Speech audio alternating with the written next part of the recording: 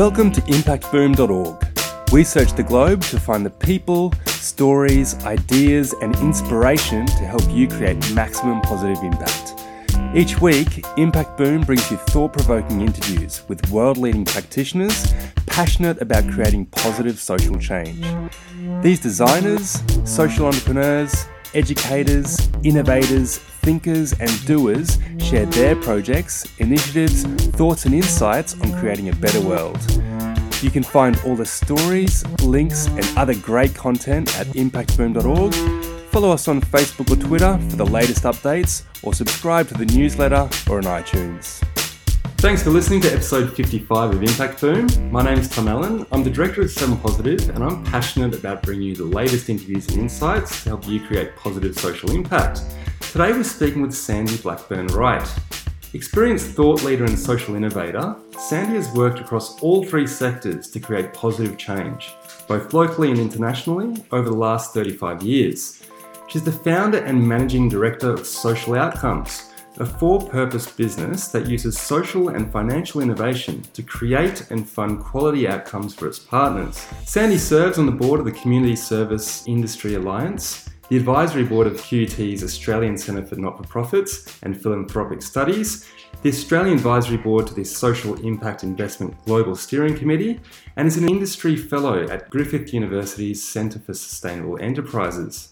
Sandy has played a leading role in growing the impact investing, shared value and social enterprise sectors in Australia, designing numerous large social innovation projects and co-founding Impact Investing Australia. She's also been heavily involved in the growing opportunity of social impact bonds, having worked on the Benevolent Society Bond in New South Wales and most recently the Youth Connect Bond in Queensland. The team are now working on a development impact bond in PNG, along with other impact investing opportunities in the region. Sandy has the ability to build bridges between the social and the financial after 15 years in international development in Southern Africa and 10 years at senior levels in banking and professional services in Australia, with the last corporate role as Head of Social Innovation for Westpac. She's also a best-selling author and public speaker. So on today's podcast, we'll discuss Sandy's broad insights into social entrepreneurship and social investment. We'll get Sandy's thoughts and perspective on social enterprise opportunities, and we'll hear what Sandy believes can be done to create stronger opportunities for positive social change. Sandy, thanks very much for joining us. That's a pleasure. So to kick things off, Sandy, could you please share a little bit about your background and what led you to working in the social investment and social innovation sectors? I know one of the things you want to discuss as we go along is how I found my purpose and things like that, but I went straight from uni to South Africa. It was one of those things. My boyfriend at the time, his dad was involved in South Africa in community development work there. He ran a communications agency, and so he had these connections, and he was trying to get the message out of what various community organisations were doing there. Yep. And so there was an opportunity for us all, there were 6 of us, to go to South Africa and be part of a youth leadership development program there. So I went straight from uni.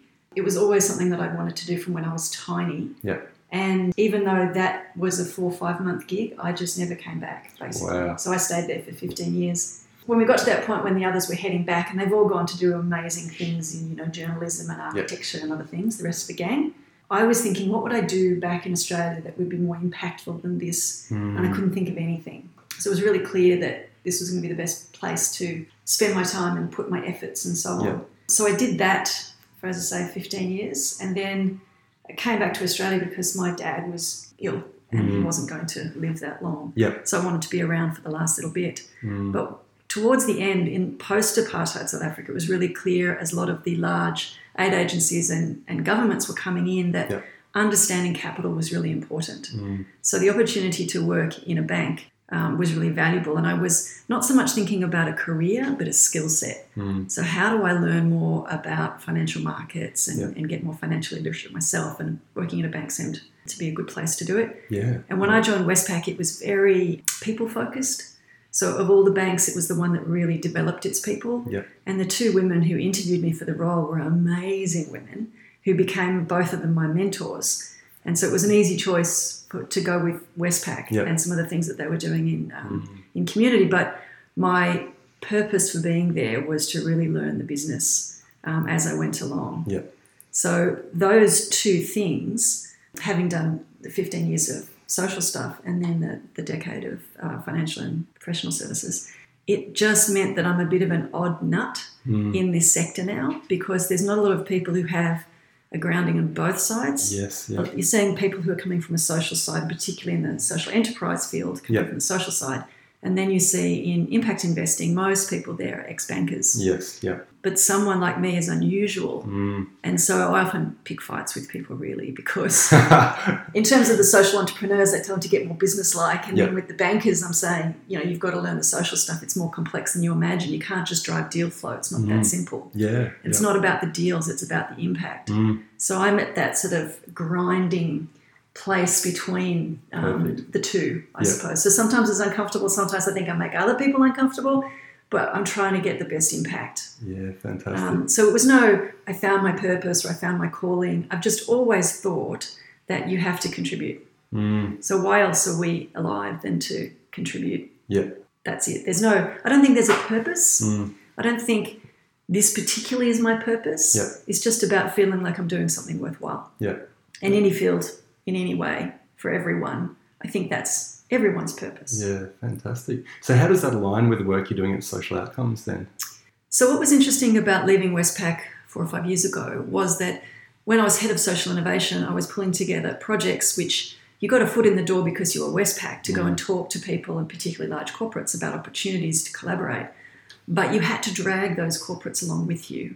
And corporates are heavy if you're an innovator. And so I was what's referred to as intrapreneur, but it's as challenging as an entrepreneur, but you've just got a different set of stakeholders. So on one hand, stepping away from Westpac meant that I wasn't dragging a corporate along with me. So, we've been able to be much more agile in social outcomes, absolutely. but we still have the relationships with the individuals inside corporates. And I think people think of corporates as these hard, cold, business-driven places where there's no one with a beating heart. Yeah. And it's just not true. So corporates are full of people who really want to do meaningful things, but struggle to find the bandwidth to do it. They don't know where to start. They don't know how to make it work. Yeah. They've usually got to do it on top of their day job, so how do they fit it in? And what I found when I was inside Westpac, but also since I've left, is if you come with something specific that plays to people's strengths and say, could you do this specific thing, then they'll jump on it. Yeah, and there's so much goodwill inside corporate Australia. It's amazing. And so being at Social Outcomes allows me to pull on those relationships and say, would you like to do this, that, or the other? And if they can, they will. Yeah. But also innovating and finding other partners that it would have been difficult to, say, get sign-off on or something like that. Yeah. So it's very similar work. It's just quicker outside corporate. Well, it certainly sounds like you're tapping into some of that goodwill there. Yeah. So what have you found to be the biggest challenges in setting up these social impact bonds, and how do you typically work around these challenges and with these people?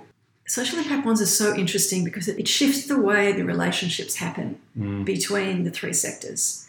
And when you shift the way people are used to working together, it's really uncomfortable. And when you first do it, you're really bad Who wants at to change? I know. So we're suddenly asking everyone to think about outcomes. So the government's not good at it, the social sector's not good at it, business isn't great thinking about it, all of those things. So everyone struggles to wrap their heads around a different way of working, so focusing on outcomes and not inputs. But at the same time, it kind of shifts a gear on the way we're talking with each other because the contracting is different. But sometimes we can fall back into the old ways of behaving. And so it's a grinding space. It's really difficult. And it takes time to negotiate it. And, people don't love change. They don't like doing their work differently. They're used to doing it in a certain way. And these bonds require you to think differently, to behave differently, to partner differently, to contract differently. Yep. It's difficult. But everyone has a common intent around wanting to get good outcomes despite all of the challenges. And so people plough ahead. But we've just finished the Youth Connect bond now, and everyone right across the board has what we're all calling deal fatigue. So we kind of need Christmas off away from each other. Yeah, absolutely. And then we'll come back and love each other again. But, it's demanding on relationships as well, this shifting that's happening. So it's complex as an instrument, but it's also complex in terms of managing those relationships. Yeah, I bet it is. You're telling me before the podcast about this social impact bond you're setting up in PNG at the moment. Yeah. Can you share a little bit more about this and how you were driving the process? Well, there's this really cool facility that DFAT has set up about a year ago, called Pacific Rise. They've just quietly gone on and said, we've been working for years in the Pacific. We've been funding normal development projects. And it's going okay, but it's not great. We've been funding business activity. It's going okay, but it's not great. What if we brought those two things together and said, how do you leverage social enterprise opportunities? How do you draw in not mainstream investors, but impact investors, although impact investment's becoming more mainstream, but investors who value impact creation, not just financial returns. And it feels like a better fit for the Pacific. And so far in the first year of the life of this facility, I think it's proving to be the case. So DFAT's been amazing. So really brave in saying, let's try something different. So what they do is they fund organisations like ours to go and find the opportunities. So you go and do this scoping exercise and you look for possible impact investment that is creating real social value as well. And then you do some investment readiness work, and then you hopefully secure investments for those enterprises. So we've been working with the wonderful PNG Cocoa Board all year.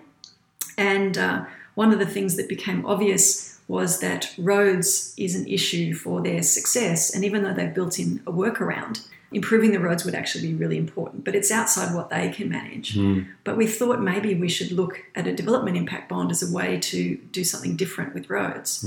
So we know how to fund roads. We've been funding roads for decades and decades. But we build roads in a very linear fashion. So we think, okay, a road would really add value. Let's build a highway, and then it's all about the engineering and so on. So we put in the social impacts that we think will be created as part of the business case, and it's definitely the reason you do it. But the design is all about the engineering. And so what if, with an impact bond, you think first and foremost about the outcomes, and you have to design for those. So it flips the design process upside down, and you're completely focused on the outcomes, and that will tell you, therefore, what you need to do. So you go and have a look at the evidence base, and what do we know about this? So when you do that with roads, maybe it's been done before, but we haven't seen it in the research, where you flip it and say, what do small-scale farmers, and particularly women who are small-scale farmers, need out of roads in order to be successful and have access to services and so on? Often we build highways and we think that the benefits will trickle down, a little bit like trickle-down economics. But it's not always the case. And so if we start with the outcome we want in mind and work backwards, do you actually get a different road design? And the answer we're finding is, yeah, you do. Significantly different in different places, with different maintenance approaches, with different purposes. And so we're in the early days of designing this bond with DFAT and a range of other players. So we're hoping to have that finished by April next year in 2018. But so far, it's been absolutely fascinating. And we've been talking to, IFC, World Bank, ADB, as well as DFAT, and everyone's going, I never thought about it like that. What does a woman-friendly road look like? It's really different because women use roads differently. Children use roads differently. And so we should design for that. It would be really, really interesting to see the outcomes once that's in place. So I'll look forward to following up on that. That's great. So when it comes to getting finance as a social entrepreneur, what would the top 3 recommendations be from you about helping these organisations get on their way and successfully move forward with their social enterprise? So firstly, when I first started working in social enterprise, it was when no one knew what it was. So I was still at Westpac. The Westpac Foundation has funded social enterprise development for decades now. And we had to explain as the opening line of every conversation what on earth a social enterprise was. Now, I think some people think that social enterprise is a new word for a charity. And so often I look at it and go, where's your business model? And they go, what do you mean? So for me, it's all about the business model. So if the social value you want to create has no underlying business model that can pay for itself, it's not an enterprise. And so it will never work. And I think as those of us who've been supporting the development of this sector for a long time would agree, we spend a lot of time just getting to that point. And people come and they want help and support and mentoring and coaching and which you happily do, but there isn't a business model. And you can give that feedback and people struggle with it. And it's not that the social idea of what you want to do is wrong. It's just this is not the vehicle for it. So rethink the business model. So getting the business model right, I think, is the key. And once you've got that business model, start selling. Because people often say, well, I've got to get grant funding or I've got to get investment or I've got to get all these things. The best way to get investment in your business is to sell stuff. And the ideally best way to do it is get a contract before you even start, which is what the likes of Luke has done at Vanguard Laundries. And it's been tough, but their sort of skyrocketing success with Vanguard Laundries is because they did the hard yards around getting a reasonable size contract first. Absolutely. So if you can do it that way, that's the best way. And if not, just start selling. Because really we're a social enterprise in terms of social outcomes. Just start selling. Get people to pay you for what it is that you're doing. Yeah. So whether you're selling coffee, which is my least favourite social enterprise, by the way, or whether you're doing, anything, customers are your investors. And so we get too caught up about finding funding and investors and so on. But if we focused more on actually growing the business and just selling things to customers, I think we would need less funding, actually. Definitely. But if we do need it, and it's not just about selling a service that's fairly low entry, and if you do need a capital injection, then I think it's important to have the business model in place, to have thought it through well, but also to be able to communicate it. Definitely. So for a lot of people, they might have something that's great, but they can't talk to people about it. Sometimes the business case is an idea, but they haven't done any financial projections around it. They don't really understand the market well enough, and particularly they don't understand their competitors. I don't like social enterprises that might create themselves to fill a tiny wee niche, and then you're just saying, why are you bothering? It's a lot of effort for a tiny, tiny niche. But something that's going to make enough of a contribution to make it worth the effort, then you've got to be thinking about how you're communicating the viability of that business as well as the impact in a really succinct, compelling way to potential investors. But every investor will tell you the thing that they look at more than anything else is the person and how capable is that management team. So it's preferable not to have a single entrepreneur. It's preferable to have a team of people. But that's what they'll look at more than anything. So yes, they'll look at the financials and the business model and market analysis. But if they don't like you and the team, they'll walk away even if it's a good idea because they don't feel they can work with you. Absolutely. So being really honest, open, working hard, being articulate about what it is you're doing, communicating, all of those things, and building those relationships is incredibly important. It's a really interesting point. I hear that time and time again about the importance of having a really quality team and the personalities behind those. So it's great that you bring that up again. It's fantastic. I was at the Impact Summit last week, the sort of the annual conference for the sector. How did it go? It was great. I mean, I just went because I obviously know the content, but I went to see everyone. And it's great to have everyone in the sector there, as well as some international players that you might have heard about but haven't met before. And there was a couple of sessions I went to where they were asking investors, particularly who are investing in the region and sitting on large funds, $100, $200 million funds. And they were also saying, it's about the people. It's all about the people. That really strong management team is what we look for more than anything else. So you just hear it all the time. Very, very interesting. So you mentioned Luke from Vanguard Laundry before. Outside of Australia, are there any countries that you think are really leading the charge when it comes to social enterprise or social innovation in general? There's some interesting things happening in social innovation around Europe. And I think it's a needs-must thing where they're really in the crapper, basically, as economies. And so they're having to think outside the box. I think in some ways, globally, the GFC has had a similar effect. It's really pushed us to think differently about how we spend money. But I think in terms of social innovation, you're seeing interesting things out of Portugal and some other European countries. In terms of a great country on social enterprise, Scotland's probably my favourite. They're amazing. And the way that they've restructured government. They've given all the government ministers exactly the same KPIs, which is astonishing. So that's going to encourage collaboration, sort of competition, which you do see between government silos. And then they've created an infrastructure for the development of social enterprise. It's not perfect, but it's really intentional. And they've understood that social enterprise is probably the best way to grow the economy and help people at the same time. So they've gone gangbusters for it. And you just don't see anything else as brave, I think, as the very comprehensive approach that Scotland's taken. So England has also done a great deal, but I think Scotland has taken it that much further. It certainly seems like it with the Social Enterprise World Forum next year in Edinburgh as well. I'm very tempted for that. It's on my look and see list. Yes, us too. It'll be fantastic to see how that unfolds and just bring those amazing people together.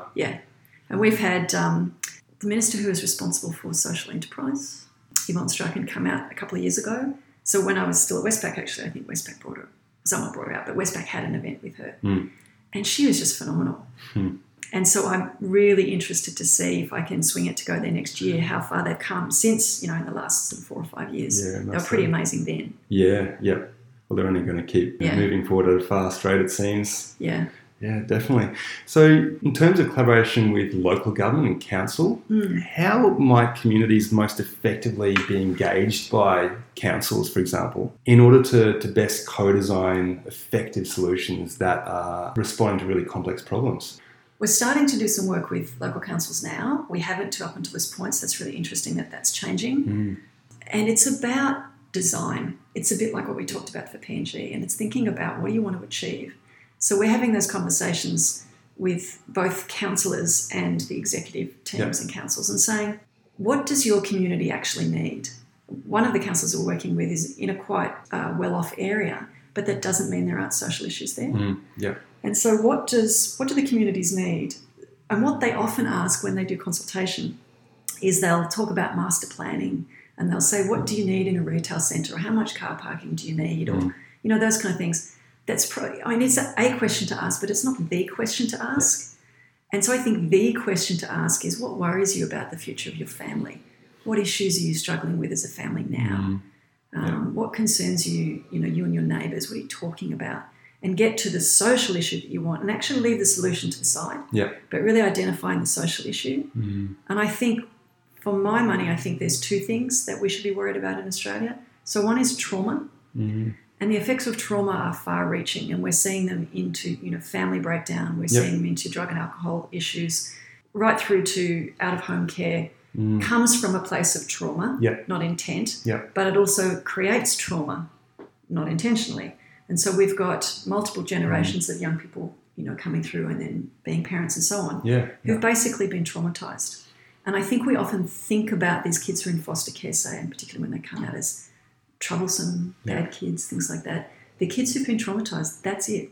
And I think if we looked at it like that and understood it's physical, emotional, and trauma of the brain even. And so if they had a broken leg, we'd respond. But because they have an injury to their development because of the trauma and the effects on the brain, we don't see it in the same way, we don't treat it in the same way. And addiction to anything comes from a place of trauma. And if we saw it like that rather than a character failing, again, we might treat it differently. So how are we thinking about the effects of trauma, how we can support people to recover from those effects rather than judging the behaviours that we're seeing, which are only a reflection of the trauma. So that's the one side, and we often focus a lot on that. But the other one, and very related to trauma, is social isolation. And so people are isolated. So for one of the councils, I did a piece of research around the mental and physical health implications of social isolation. It's terrifying. So it doubles your chance of dying. It increases your chance of dementia, right through to Alzheimer's and schizophrenia by 64%.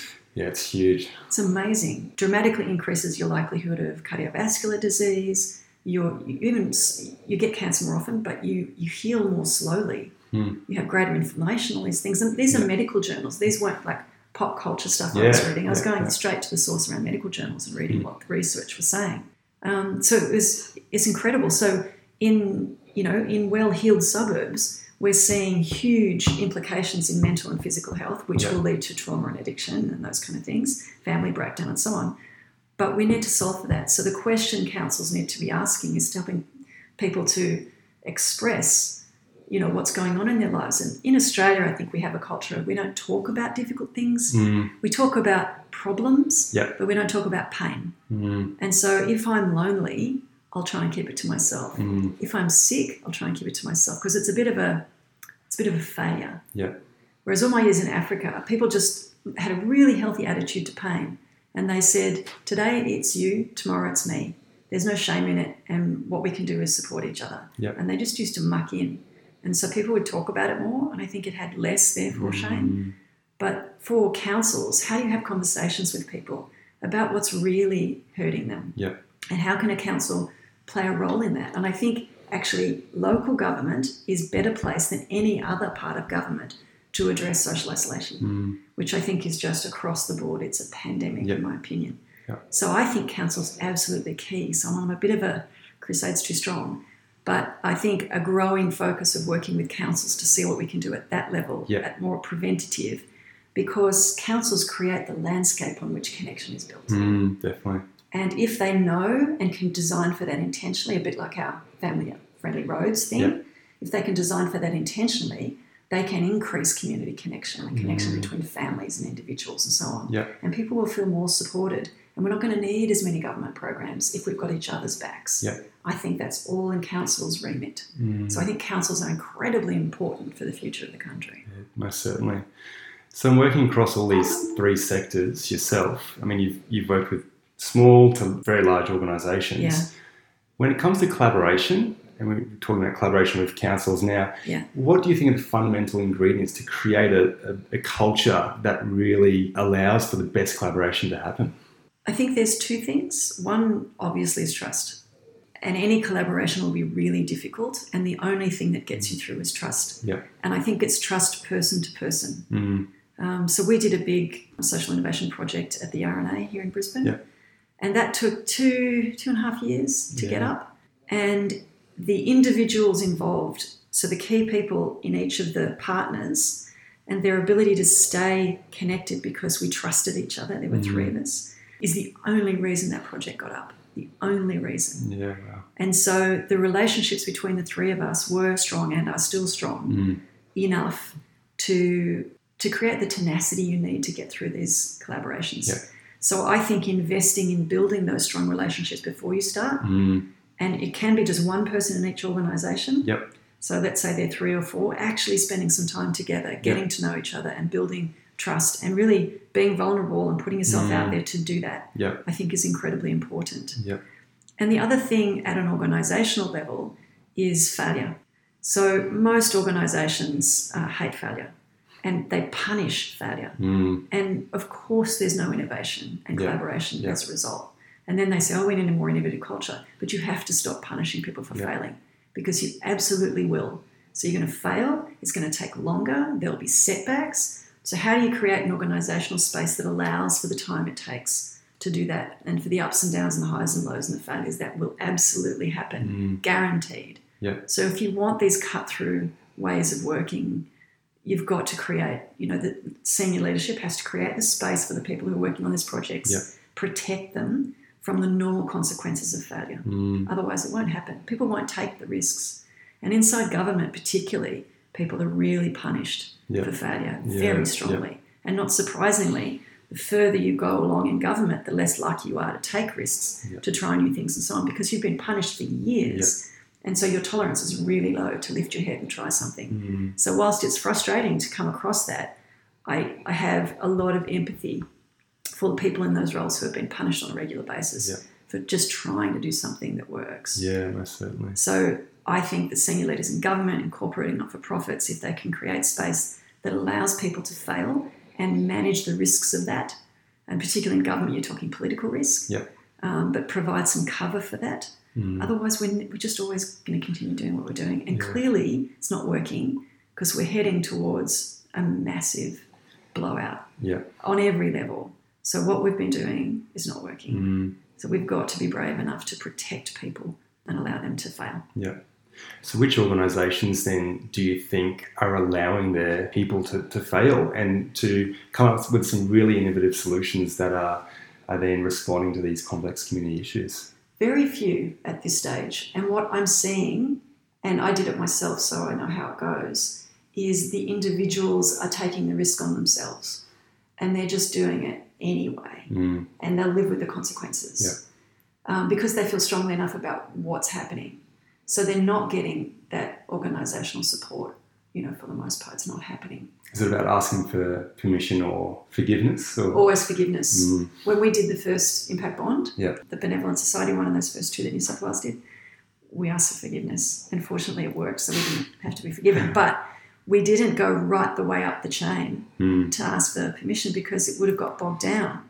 It was still just an idea at that stage. And so we all took it on ourselves to just put an application in for that first, expression of interest for the first bond and give it a crack. And so I think that's how we're seeing currently things happen. But what that means is it's small pockets of innovation with individuals who are brave enough or whatever it might take to just try it and see what happens. And sometimes that has terrible consequences and you lose jobs and all that kind of stuff.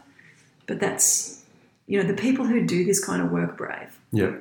And so that's what it's taking. But if we're going to get it at scale, we have to have the leadership of these organisations providing cover and being aware of the implications, because people from the leadership positions will say, we want an innovation culture, but they don't fully understand the cultural implications of what that means for the organisation of failure and trial and error.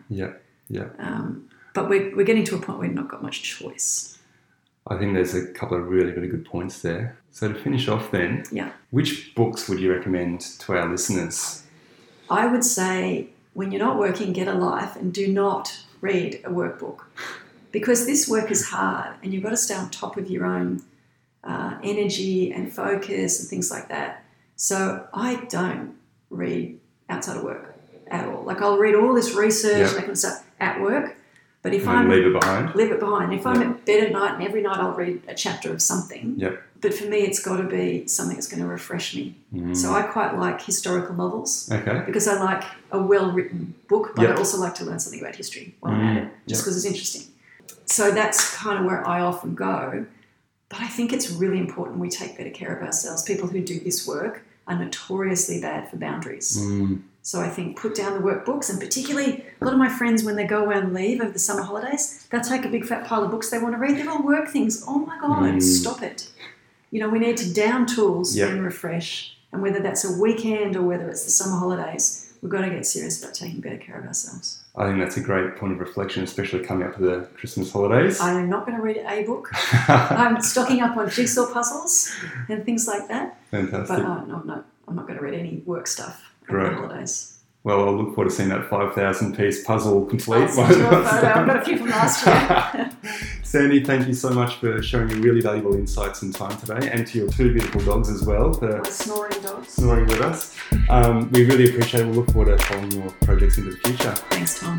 Thanks for your time. Thanks for listening to Impact Boom. You'll find links to the initiatives, people and resources mentioned in this podcast on impactboom.org. Please leave your comments below, and remember, we'll be publishing fresh inspiration and insights to help you create positive impact every week on the website, Facebook page and Twitter.